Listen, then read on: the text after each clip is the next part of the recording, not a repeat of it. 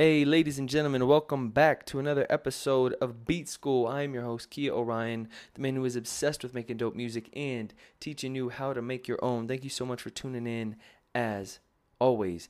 This is the podcast where we break down all things related to music, production, and artistry in terms of writing, recording, marketing your music, all that sort of good stuff. If it's your first time, thanks for listening. If it's your last time, thanks so much for listening. This episode is going to be interesting because I'm actually I'm trapping out the Airbnb in Guadalajara, Mexico. So if you hear little kids in the background, if you hear roosters, if you hear whatever you do here, know that we doing the best that we can. I'm still trying to bring you this content, this educational content, no matter where we are in the world. So with that being said, we're going to jump into it. These are questions that are either submitted from my Beat School community, which you can find at beatschoolonline.com, or all of my stuff at kiaorion.com if you want my free goodies.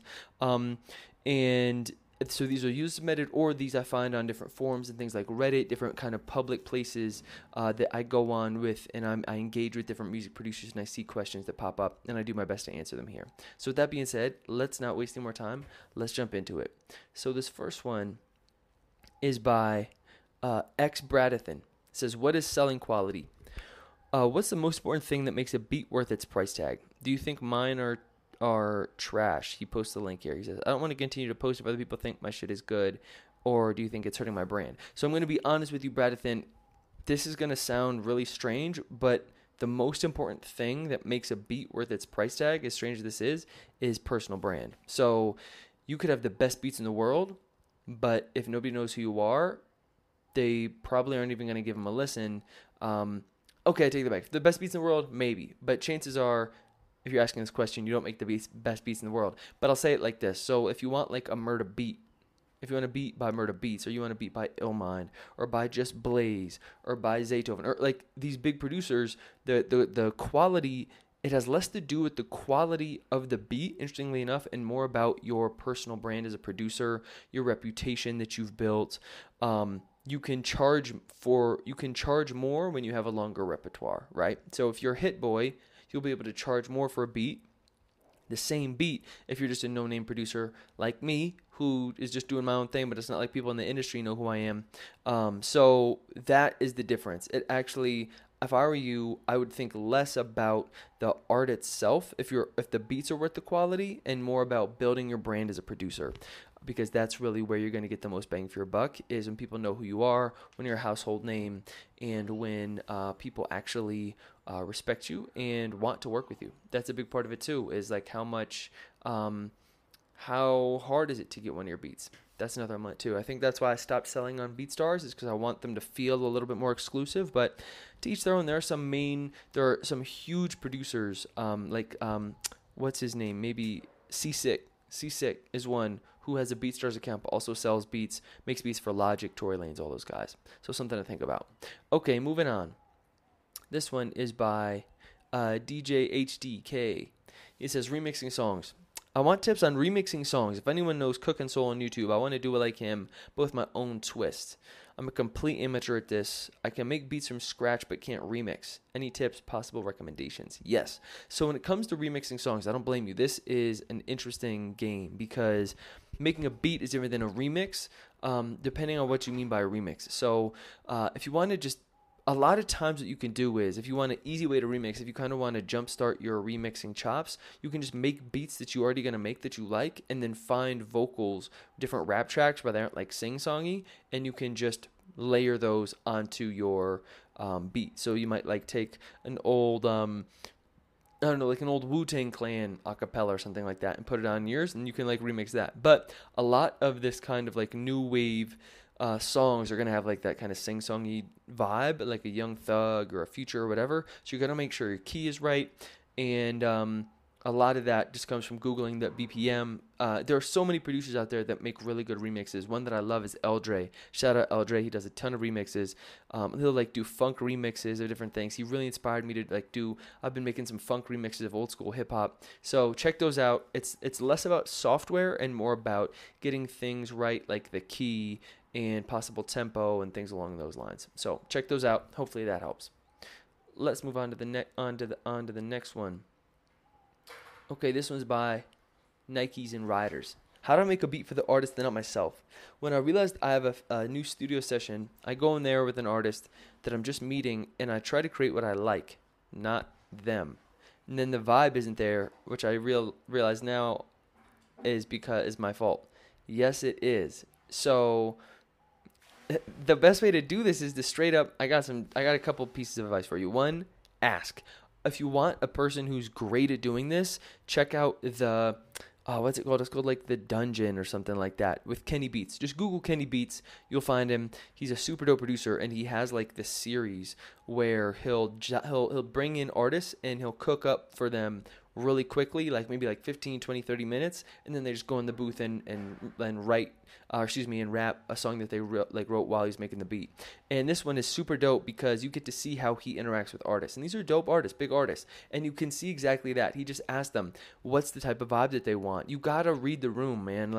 I also like the idea if you ask them to possibly show them some of their recent work, but I don't love this because maybe they want to do something that's different than their recent work, right? As an artist, they're always looking for more inspiration, always trying to do things that are creative. So maybe not necessarily their recent work, although if they want to stay in the same lane, that's fine. But I think a huge piece to working well with other artists is simply to ask, what type of vibe are you going for? What are you shooting for? Not what the management thinks you should do, not what your A&R thinks you should do. What are you feeling right now in this moment or in this studio session? What do you want to make? I remember Zaytoven saying something really dope about that. He's like, I go in, zero expectations. I make the beat for the person on the spot. Read the room. Okay, hope that helps. Okay. This one is by Lily Billy. Lily Billy Doo. We were changing your name, eh? I'm trying to develop my own style of instrumentals. I have a hard time figuring out how to technically get the sound I'm inspired by. I've been getting better at melodies and layering, drums, all that. Overall, my mix has been getting better, but I want to make something a little bit more abstract and have something that's a little bit more of my own. How do you go about doing these things? So here's the thing, Lily Billy. I would say, right, everyone's inspired by different artists.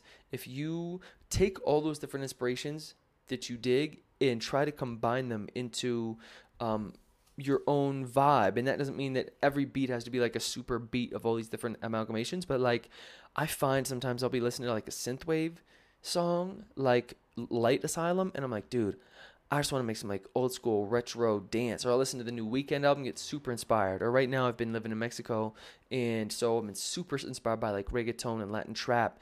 When I'm in New York, I want that boom bap. Like your life will influence your music, and your music will change. Don't feel like you need to have one distinct certain thing forever. A lot of the best artists, I think, develop and grow over time. Even if they have certain things that you'll find this about yourself too, you'll have certain elements that you always come back to, and that are maybe your signature quote unquote style, but that doesn't mean that you can't experiment in different genres. So that's a piece of advice that I have is don't feel like you need to pigeonhole yourself into one thing. If you have a hard time trying to figure out what the sound you're inspired by, stop overthinking it and just make what you're inspired by. If it's funk, if it's reggaeton, if it's boom bap, whatever it is, follow your feeling, follow the passion. People can feel when your beats aren't inspired. That's facts. All right. This one is struggling in Spanish. I feel you, brother. I am too. Hola.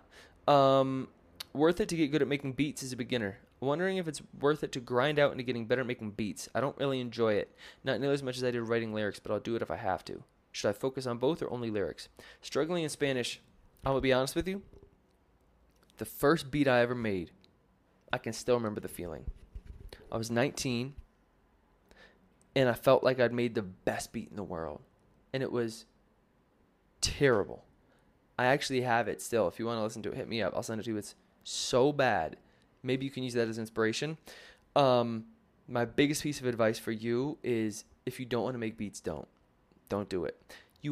Since that moment, I was like, dude, I want to do this. And sometimes it waxes and wanes. I'll be honest, right now at this moment in my life, I'm not like super inspired with my production. I'm more inspired. I'm building out an online coaching community. I'm doing these kinds of things. I'm putting together a sample pack, and all of these I actually find much more inspiring right now than just making beats, writing songs. So don't feel like if you don't inspired for it right now, you'll never have it, but it's not a skill that comes easily. It's something that you really have to love.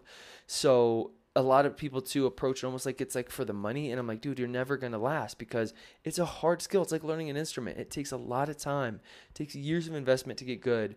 And it's a great skill to have, but you can get amazing beats. You can find amazing beats online for like $20, or people give them away for free on YouTube. Like I just made an entire tape off of free beats just from MP3s that people give out for free. So don't feel like you have to get good at it. Only do it if it's something you're passionate about, if you want to develop that skill. Seriously. Otherwise, you're going to quit. You're going to waste a lot of time doing something you don't want to do. Oh, I like this one. This one's by Spee808. Can't tune vocals. Hey, Kia. I have a problem. It seems like I can't tune my vocals at all. Auto-Tune Pro, Waves, Real-Time Tune, and FL Pitcher are not tuning these. I can only hear a little bit of tuning in Auto-Tune Pro when I use the low latency mode and put the retune on 0, even though it's barely audible. What is going on? Can somebody help, please? Yes. Spee, couple tips. I actually have a course on tuning vocals with Auto-Tune EFX in particular. Couple things. I don't really dig Waves Tune. I'm not using that much. I've never dealt with FL Pitcher. I know a little bit about Melodyne, but Auto-Tune EFX is my bread and butter. Here's my tip on auto-tuning vocals. 1, make sure your key is right. 2, make sure your key is right. There's a reason I'm saying it twice. It really makes a difference. It's everything. What am I even saying? If it's in the wrong key, it's going to sound terrible and it's not going to work. So you got to make sure that your key is right. However, that being said, a couple other tips and tricks. In Auto-Tune, you can decide, you can choose if it's like an alto male. I think it comes on alto, and then there's tenor, and then there's low male, and I think there's like one more. But you got to make sure that because that will change the algorithm, and it'll affect your vocals differently. So if you have a really low, deep voice, go low male. If it's in the middle, tenor. If you're a woman, or if I'm not sure what you are, and you have a higher voice, use the highest voice function, but that will change the algorithm. Another thing is with the retune speed is there are different modes where you can have it it's like a legato effect where it like can smooth out the tuning or not. And that, if it's not super noticeable, like it's not something that is really gonna like totally make or break it, but with all of those things dialed in, your retune speed, the pitch, the voice tuning in that extra, you can really kind of fine tune the effect that you want. So that's what I recommend when it comes to tuning your vocals. If it's not working, it's not that the tool's broken. You just don't know how to use it. Hate to say it, but it's the truth. Okay, moving on. On to the next one. This one I'm not even gonna say or name because it's just trash. Guy who was supposed to mix my music hasn't even finished one track and it's been over a year. What do I do? Yeah. This one's tough.